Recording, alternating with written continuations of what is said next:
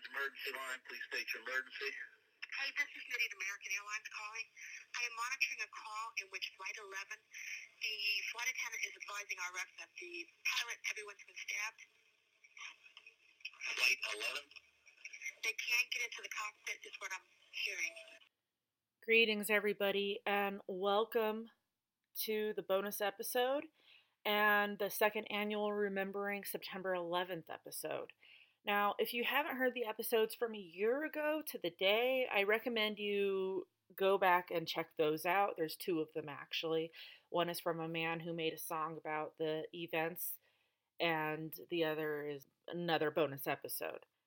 My name is Tessa Morrow. Thank you for tuning in to Paranormal Prowlers Podcast. Everything will be okay. If you try to make any move, you'll danger yourself and the airplane. Just stay quiet. Nobody move. Nobody do anything stupid. Everybody will be okay. The voice that you just heard was from a coward, from one of the terrorists of 9/11. And I'm going to rewind a little bit. In 1970, the World Trade Center was built, costing $1.1 billion. Today, you guys, that's around $8.17 billion. In 1993, the World Trade Center was under attack when a 1,200-pound bomb explodes in the parking garage. This incident would kill 6 people and injure well over 1,000. One of the terrorists involved in the 93 bombing also took part of this tragedy we all know as 9/11. After the 93 bombing, Sirius, a canine bomb-sniffing pup, was stationed at the World Trade Center, where he remained employed happily until September 11th, 2001. He was among those that were killed. 4 planes, 19 cowardly terrorists, 3 known targets, 1 unknown target, thousands of innocents murdered, well over 25,000 injured. Over 3,050 children lost either one parent or became orphaned due to the terrorist attacks. And as I say these words, I just have intense goosebumps and chills. Like 21 years later, and we're still feeling that immediate heartbreak, right? 17 babies were born after their father's deaths, never knowing their father. I can't even imagine. Me and my father were so close, and I can't imagine. 11 unborn babies die with their pregnant mothers. Over 200 people jumped from the towers. They are understandably not considered suicides, but murdered, as they would not have done that if it weren't for the events that were taking place that horrific day. Now, after American Airlines Flight 11 strikes the North Tower, people in the South Tower, they're trying to evacuate, right? I mean, that's just your nature. You want to get out. You want to go, get to safety.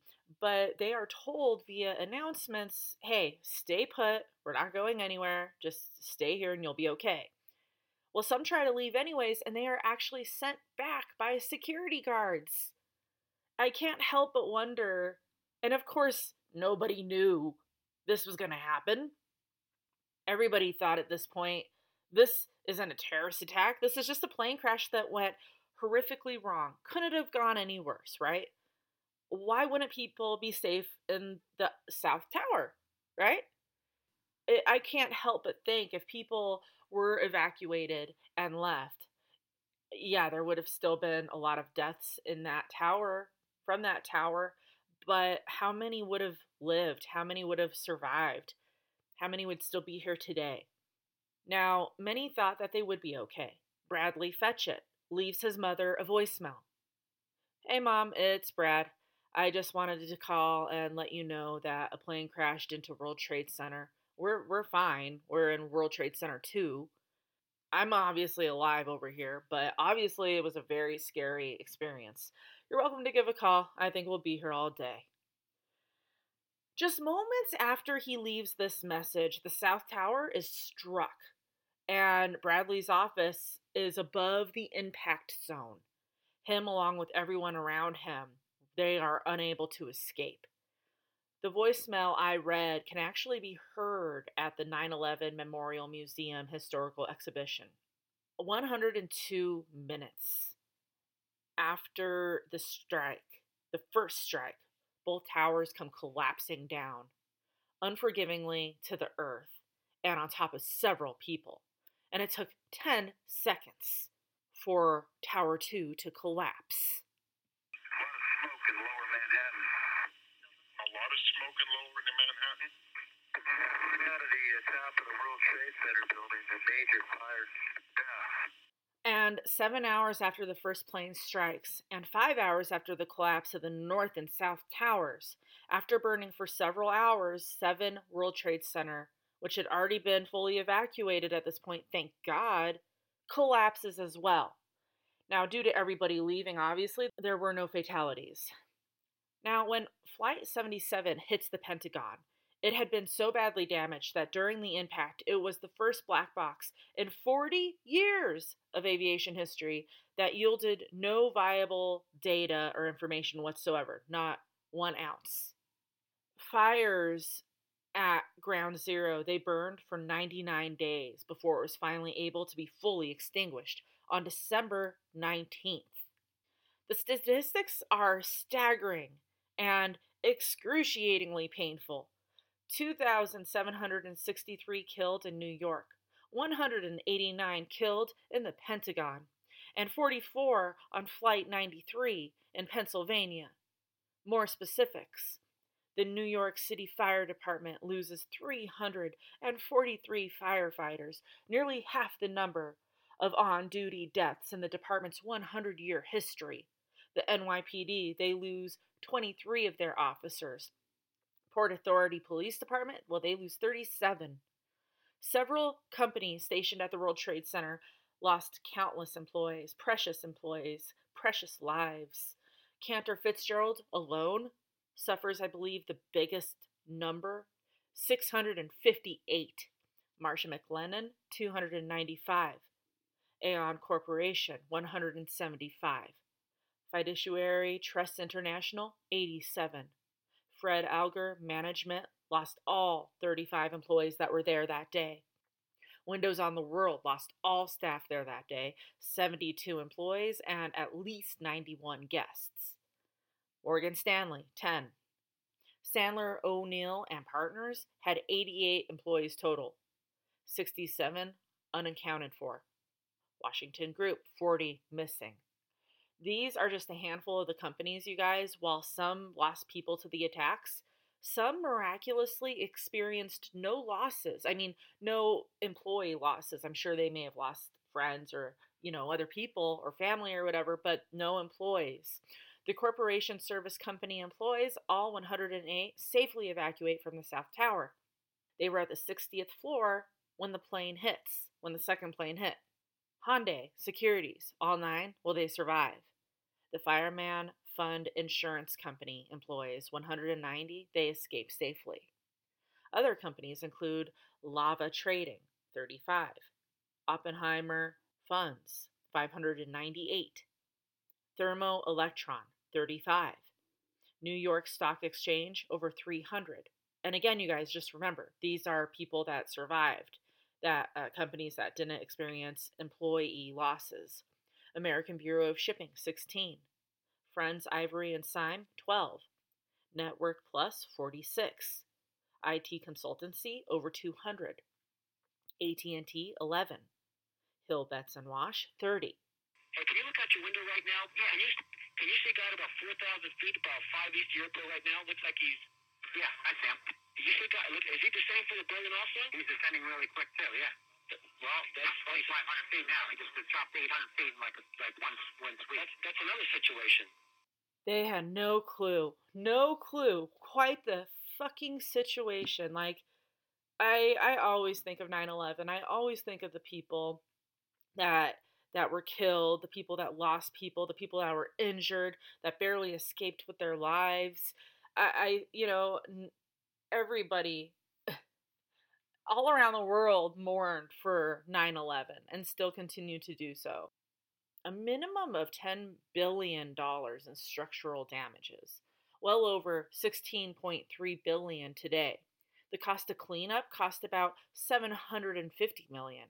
That's $1.22 billion today. 1.5 million hours went into clearing 1.8 million tons of debris, which was collected from Ground Zero. And it was completed on May 30th, 2002, 261 days later. During the cleanup process, 144 wedding rings and 437 watches were among the recovered items. 1,337 vehicles were crushed due to the collapse of the towers. 91 of those were FDNY vehicles. Over 100 K9 search and rescue helped search for survivors. 18 people are pulled out from the rubble alive. 2 of those people, they were Port Authority police officers who were buried under 30 feet of debris and rubble, where they remained for well over 24 hours. A movie is made about these 2 officers, starring my boy Nicolas Cage, titled World Trade Center. I have yet to see it. I love that guy, but it's like movies like that, my heart just hurts. And knowing what's going to happen, it's just like really hard to see. But seeing that these 2 officers did escape that, I might grow a pair and watch it someday. Now, on September 11th, Canada, they take in 255 diverted flights from the United States. They also fed them. The Salvation Army serves 3,231,681 meals at Ground Zero from September 11th to May 30th. 251,370 units of blood, well, they are donated to America's blood centers, nearly 3 times the usual or ordinary amount. The Centers for Disease Control and Prevention test the air at Ground Zero 1,174 times from September 18th to October 4th. Again, that number, 1,174. And it is not surprising that out of all the people who perished that day, that a handful were born on that day, many moons earlier. In fact, we have 6 victims, at least 6, who had September 11th birthdays. They probably woke up, hey, it's my birthday, man, Like some people, it's like, oh God, a year older, whatever. But inside, you're looking forward to that cake. But it's like, you have plans. You're going to see your family. You're going to see your friends. You might go to a movie. You might go have some drinks. You're going to have cake. You're going to do this and that. You're not thinking, today I'm going to be brutally murdered by terrorists. Johann Luis Carpio Batista just turned 24 that day, and he was a cook for Windows on the World.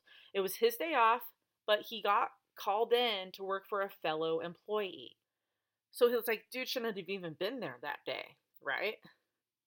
But that just goes to say what kind of person he was, where he would actually work for a fellow employee on his birthday. I've done it before. I've worked for my fellow employees before. Crap happens, life happens, whether you're sick or an emergency comes up. You gotta do what you gotta do. That's fine. More money in your pocket. But on your birthday, oh God, it's just like, oh man. Michael Berkeley, he had just turned 38 that day. He had recently just founded his very own brokerage. Amelia Fields, she just turned 46 on that day, and it was her second day working at the Pentagon. FDNY Lieutenant Francis Giammona, he just turned 40 that day. The last his wife heard from him was when he called her on his way to the burning towers. Michael Lafort, he just turned 39 that day. His child would be born 2 months after his untimely death. And Anna Marie Riccobini, she just turned 58 that day. She was the billing supervisor at a law firm and had just recently fought what many would consider the biggest battle of somebody's life, breast cancer. And she beat it. Another one just hit the building. Wow. Wow. No one hit it hard. No one just hit the World Trade. The whole building just came apart. Holy smokes. All right, I guess you guys can be busy. There was an end? On December 11th, 2001, 48 countries hold ceremonies to commemorate the victims of 9/11. And the list grows from ground zero related cancers and other illnesses. People 21 years later are still dying from the effects of 9/11. Over 1,100 people who either lived in the area or worked at ground zero clearing debris have been diagnosed with cancer, asbestos, COPD, asthma, lung inflammation, and other type of respiratory issues. Today, September 11th, remains the largest terrorist attack in American history. So, okay, on my Facebook page, Remembering 9/11, I like to put info about the victims. Yes, they all died the same way by cowardly, pathetic hands. But they all had lives, friends, hobbies, interests, quirks, and so on. And I want to kind of talk about some of those people. So, Roselle, the guide dog, she actually led her blind owner and several other people down 78 flights of stairs. That's incredible. And she actually brings him to a friend's house who lived nearby. Roselle, good job, my girl. The survivor, he actually writes a book about his harrowing escape, and it's amazing. I actually have it. I bought it several years ago, and I've read it a handful of times, and each time I read it, I'm just in awe.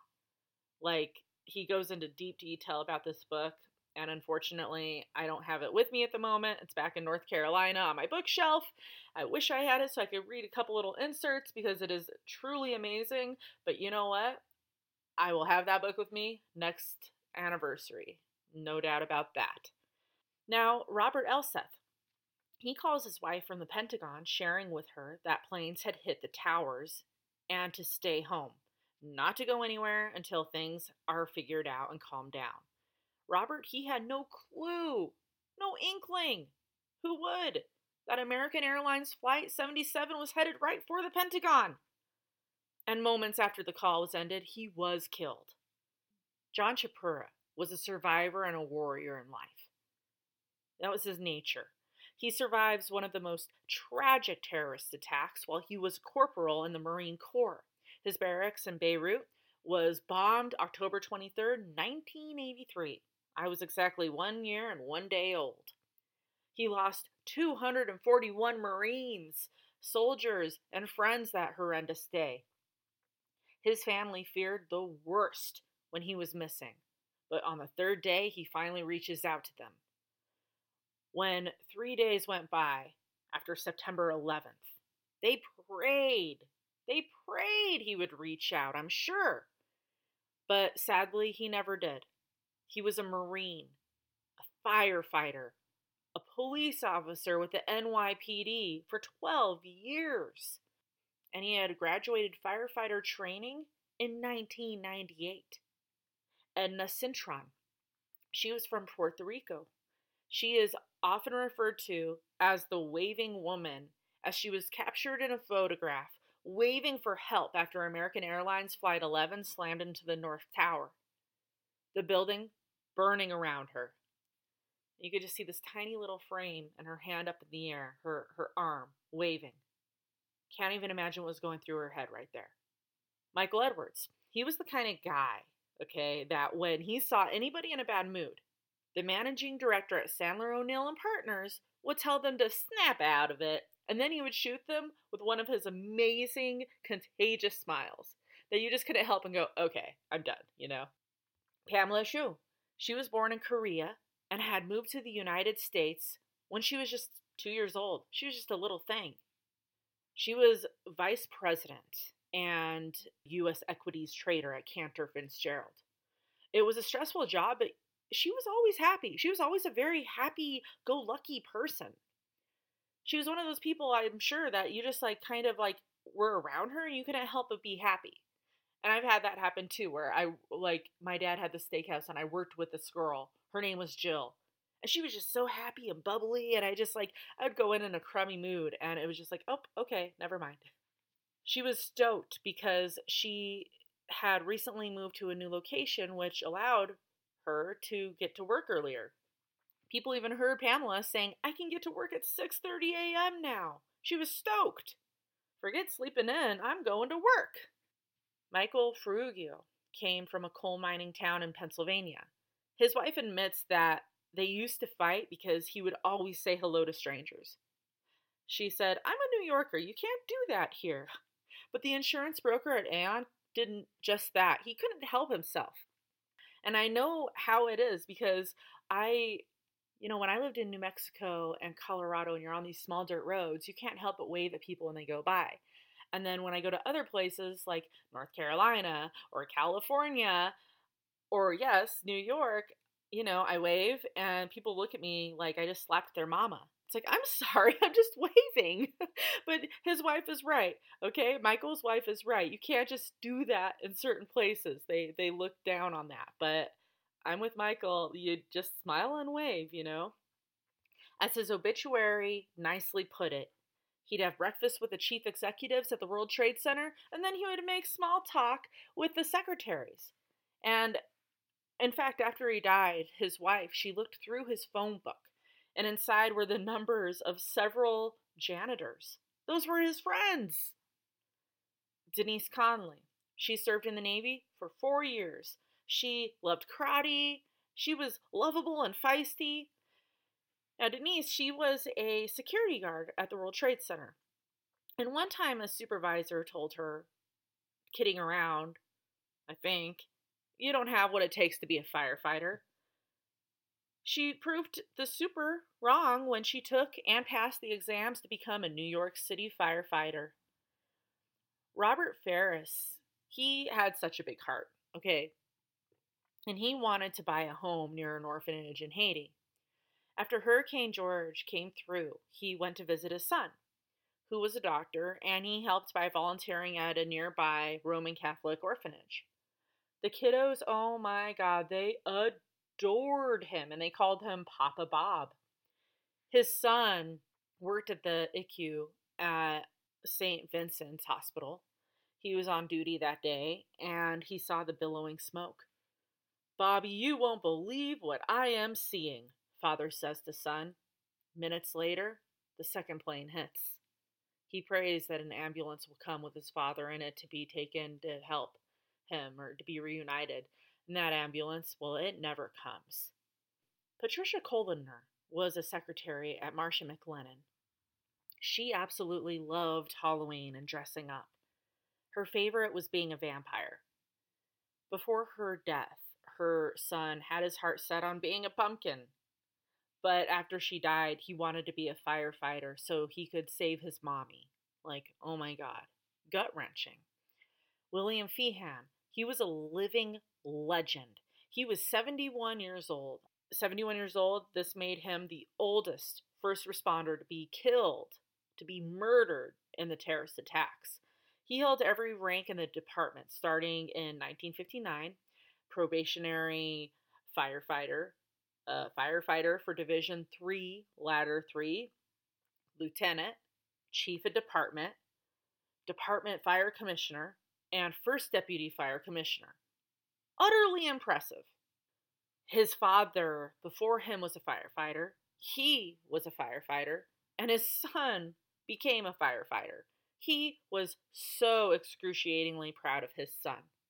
Now, I didn't see his son's name in the list of victims, so I'm praying that maybe he wasn't working that day and he survived. He was in the Army during the Korean War and enjoyed traveling and visiting Civil War battlefields. Robert Fazio, he was a police officer who loved giving a lending hand to his community, his family, his friends, his neighbors. Whether it was helping with a house project, working on a boat, car, or motorcycle, he loved helping people. It was his nature to do that. I mean, you couldn't pick somebody better to be a police officer, right? You're this caring person, you love helping people, makes you feel good. He served with the NYPD for 17 years. He loved babysitting his nephew and his friends' kiddos, who lovingly referred to him as the Tickle Monster. Captain Joseph Farley. He was 21 years old when he met his future bride, and the first moment he saw her, he knew it was love. Like Cupid's in the building, people. There was one thing stopping him. He was 21 years old, she was 17 years old. He waits till her birthday to ask her out on a date. He treated her like a queen. He was a pure gentleman. He would hold the doors open for her, pull her chair out. He would help around the house. He would do those dishes. Honey, you just made a gorgeous, delicious dinner. Let me do those dishes. He would go outside in the freezing cold in the mornings to turn his wife's car on. And so when she got on it and it was nice and ready for her and warmed up, and just so many other things. He was a 22-year vet with the New York City Fire Department, Engine Company 4. His wife and him had served as foster parents for over a decade to crack-addicted babies. And I must say that last year, on 9/11, as usual, I was busy posting victims and their obituaries and their pictures on my page. And, I have people comment on them from time to time, like them maybe, sad face here. Well, at one point, I post Nancy Farley, her obituary, when a woman in my group shares a phenomenal thing with me. And I have to say that she posted this all on my page for all to see, And so I asked her in a message if I could share this story on today's episode. And she didn't get back to me, but you know how it is on social media when you're not connected as friends, even though she's on my group page. There's been times where I'll look in my messages and a lot of them are in spam, people asking me about different things. And I'm like, wow, I feel like I just totally ignored this person for 2 years. And, and so I don't know if she saw it, but so because of that, I really am only using the victim's name, Nancy Farley. I'm not going to use the woman who shared this amazing story with me. And if in the future she does say, yes, it's okay, I will give her name credit because it's definitely deserved. And it made my day when I read this. So anyways, she wrote a comment saying this: thoughts and prayers for Nancy's family. My husband is a firefighter from West Virginia and volunteered in the rescue efforts at Ground Zero. While walking to his shift one night, a young girl handed him this letter. He has kept it in safekeeping for the past 20 years. He often wonders about Raquel. And again, I'm not using her full name, which was in the letter. Raquel, if this message finds you, my husband would love to connect. God bless. So she shared the letter on my page, and it was well written, and I'm leaving out details again, like her full name, her high school, etc. Dear rescue worker, hello, my name is Raquel, and I am 16 years old. I don't mean to take time out of your rescue search, but I must tell you one thing. Thank you. And she used all caps and thank you, several exclamation points, underlined it several times. Thank you for going out there and trying to help everyone in need. Thank you for trying to find my Aunt Nancy. Thank you for lending us your strength and courage. It's because of all of you and our faith that we, the families, the survivors, Americans, find what peace we do in such times. I want you to know that I will light a candle and say a prayer for you every night. You all are true angels. You all hold a very special place in my heart. I love you. Love always, Raquel. Like, oh my God. Oh, what a sweet, sweet girl. Such a kind thing to do, showing her respect and admiration and appreciation for those searching for the missing. Later that day, this woman shared with me amazing news. And again, this was exactly 1 year ago today. And that news is that due to the graces of social media, don't know if it was on my page or somebody else's page, but either way, due to social media, this woman's husband, the firefighter, and this girl, Raquel, Nancy's niece, they reunited 20 years to the day of the attacks. I mean, when I was reading this, because she gave me an update several hours later, I was like, oh my God, that's amazing. However, they got reconnected, it warmed my heart. And on the 20th anniversary, mind you.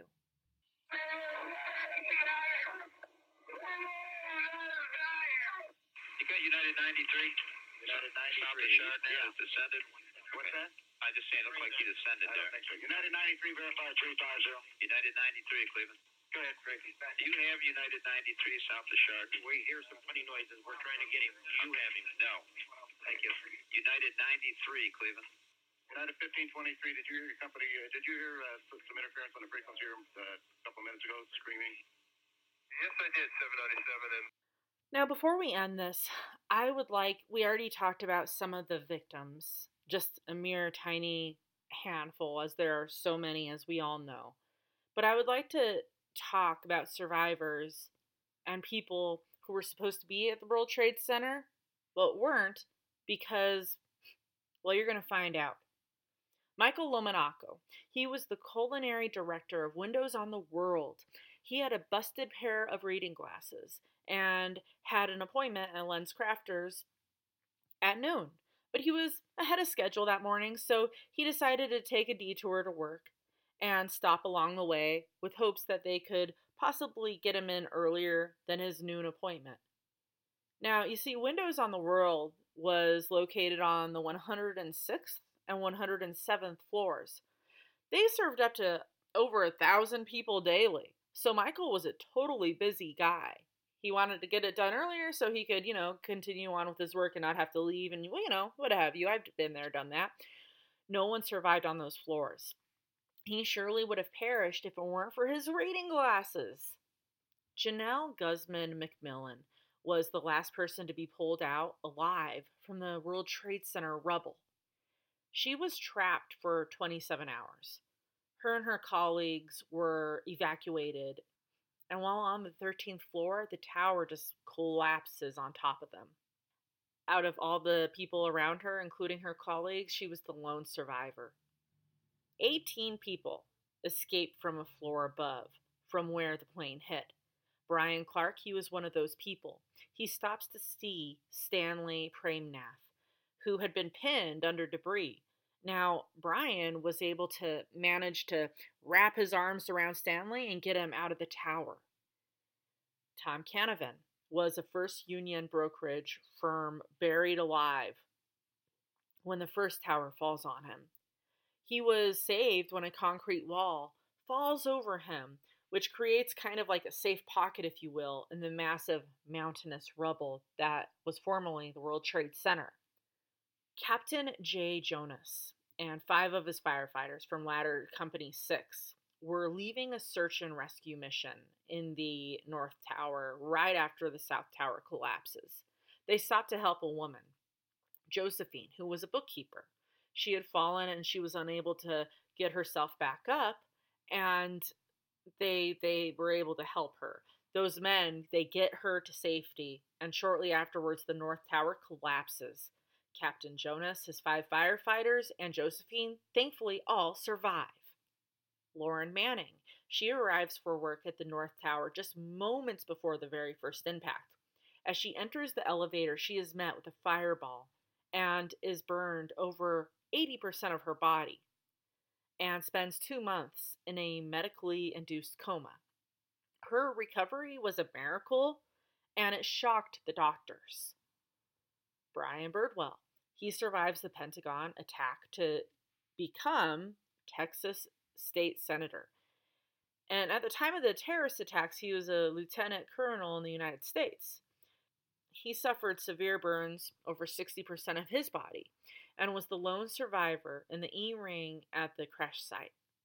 He was rewarded the Purple Heart in 2004. Now, since becoming Texas state senator, he has been reelected 3 times. Sarah Rudder, she was a U.S. Marine at the Pentagon, and on that day, she was actually waiting for her promotion ceremony. This was supposed to be a very special day for Sarah. She escapes injury that day and helps other people out. Well, 2 days later, she goes back to the Pentagon to help remove debris and to help remove the bodies. Well, in the process of doing this, somehow she gets her ankle stuck and it's crushed beneath a concrete barrier.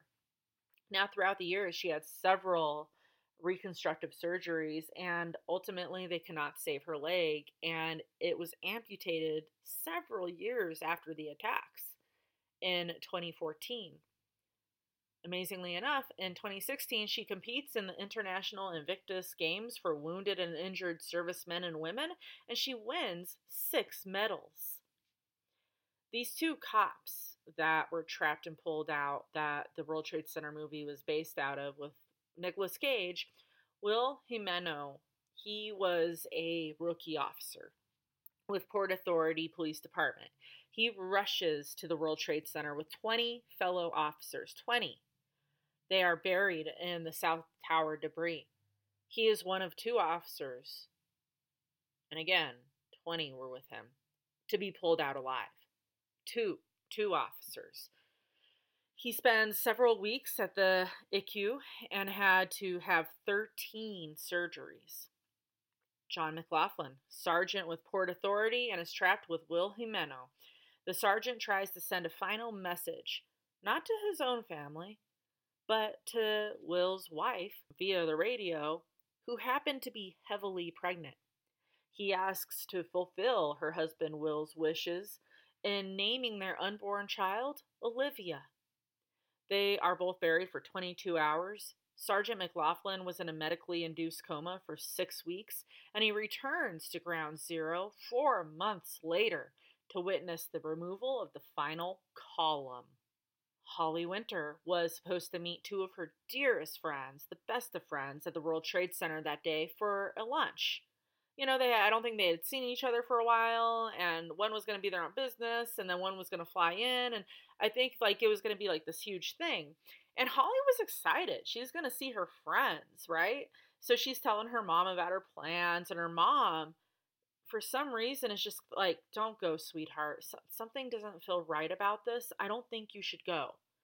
Now, I'm sure her mother didn't think it was going to be 9/11 big, but she just, I've had those instincts too, where something doesn't feel right, and then when I don't do it, I feel oh wow, I'm so glad I didn't go because look what happened.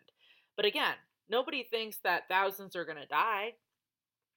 And so she listens to her mother. She doesn't go, but she is on she's on a phone call with her friends as they're meeting up for lunch, and they're all having fun and laughing and talking and reminiscing. And at one point, Holly's just kind of okay, guys, I gotta go. You guys enjoy your lunch. I'm there in spirit. Have a great day.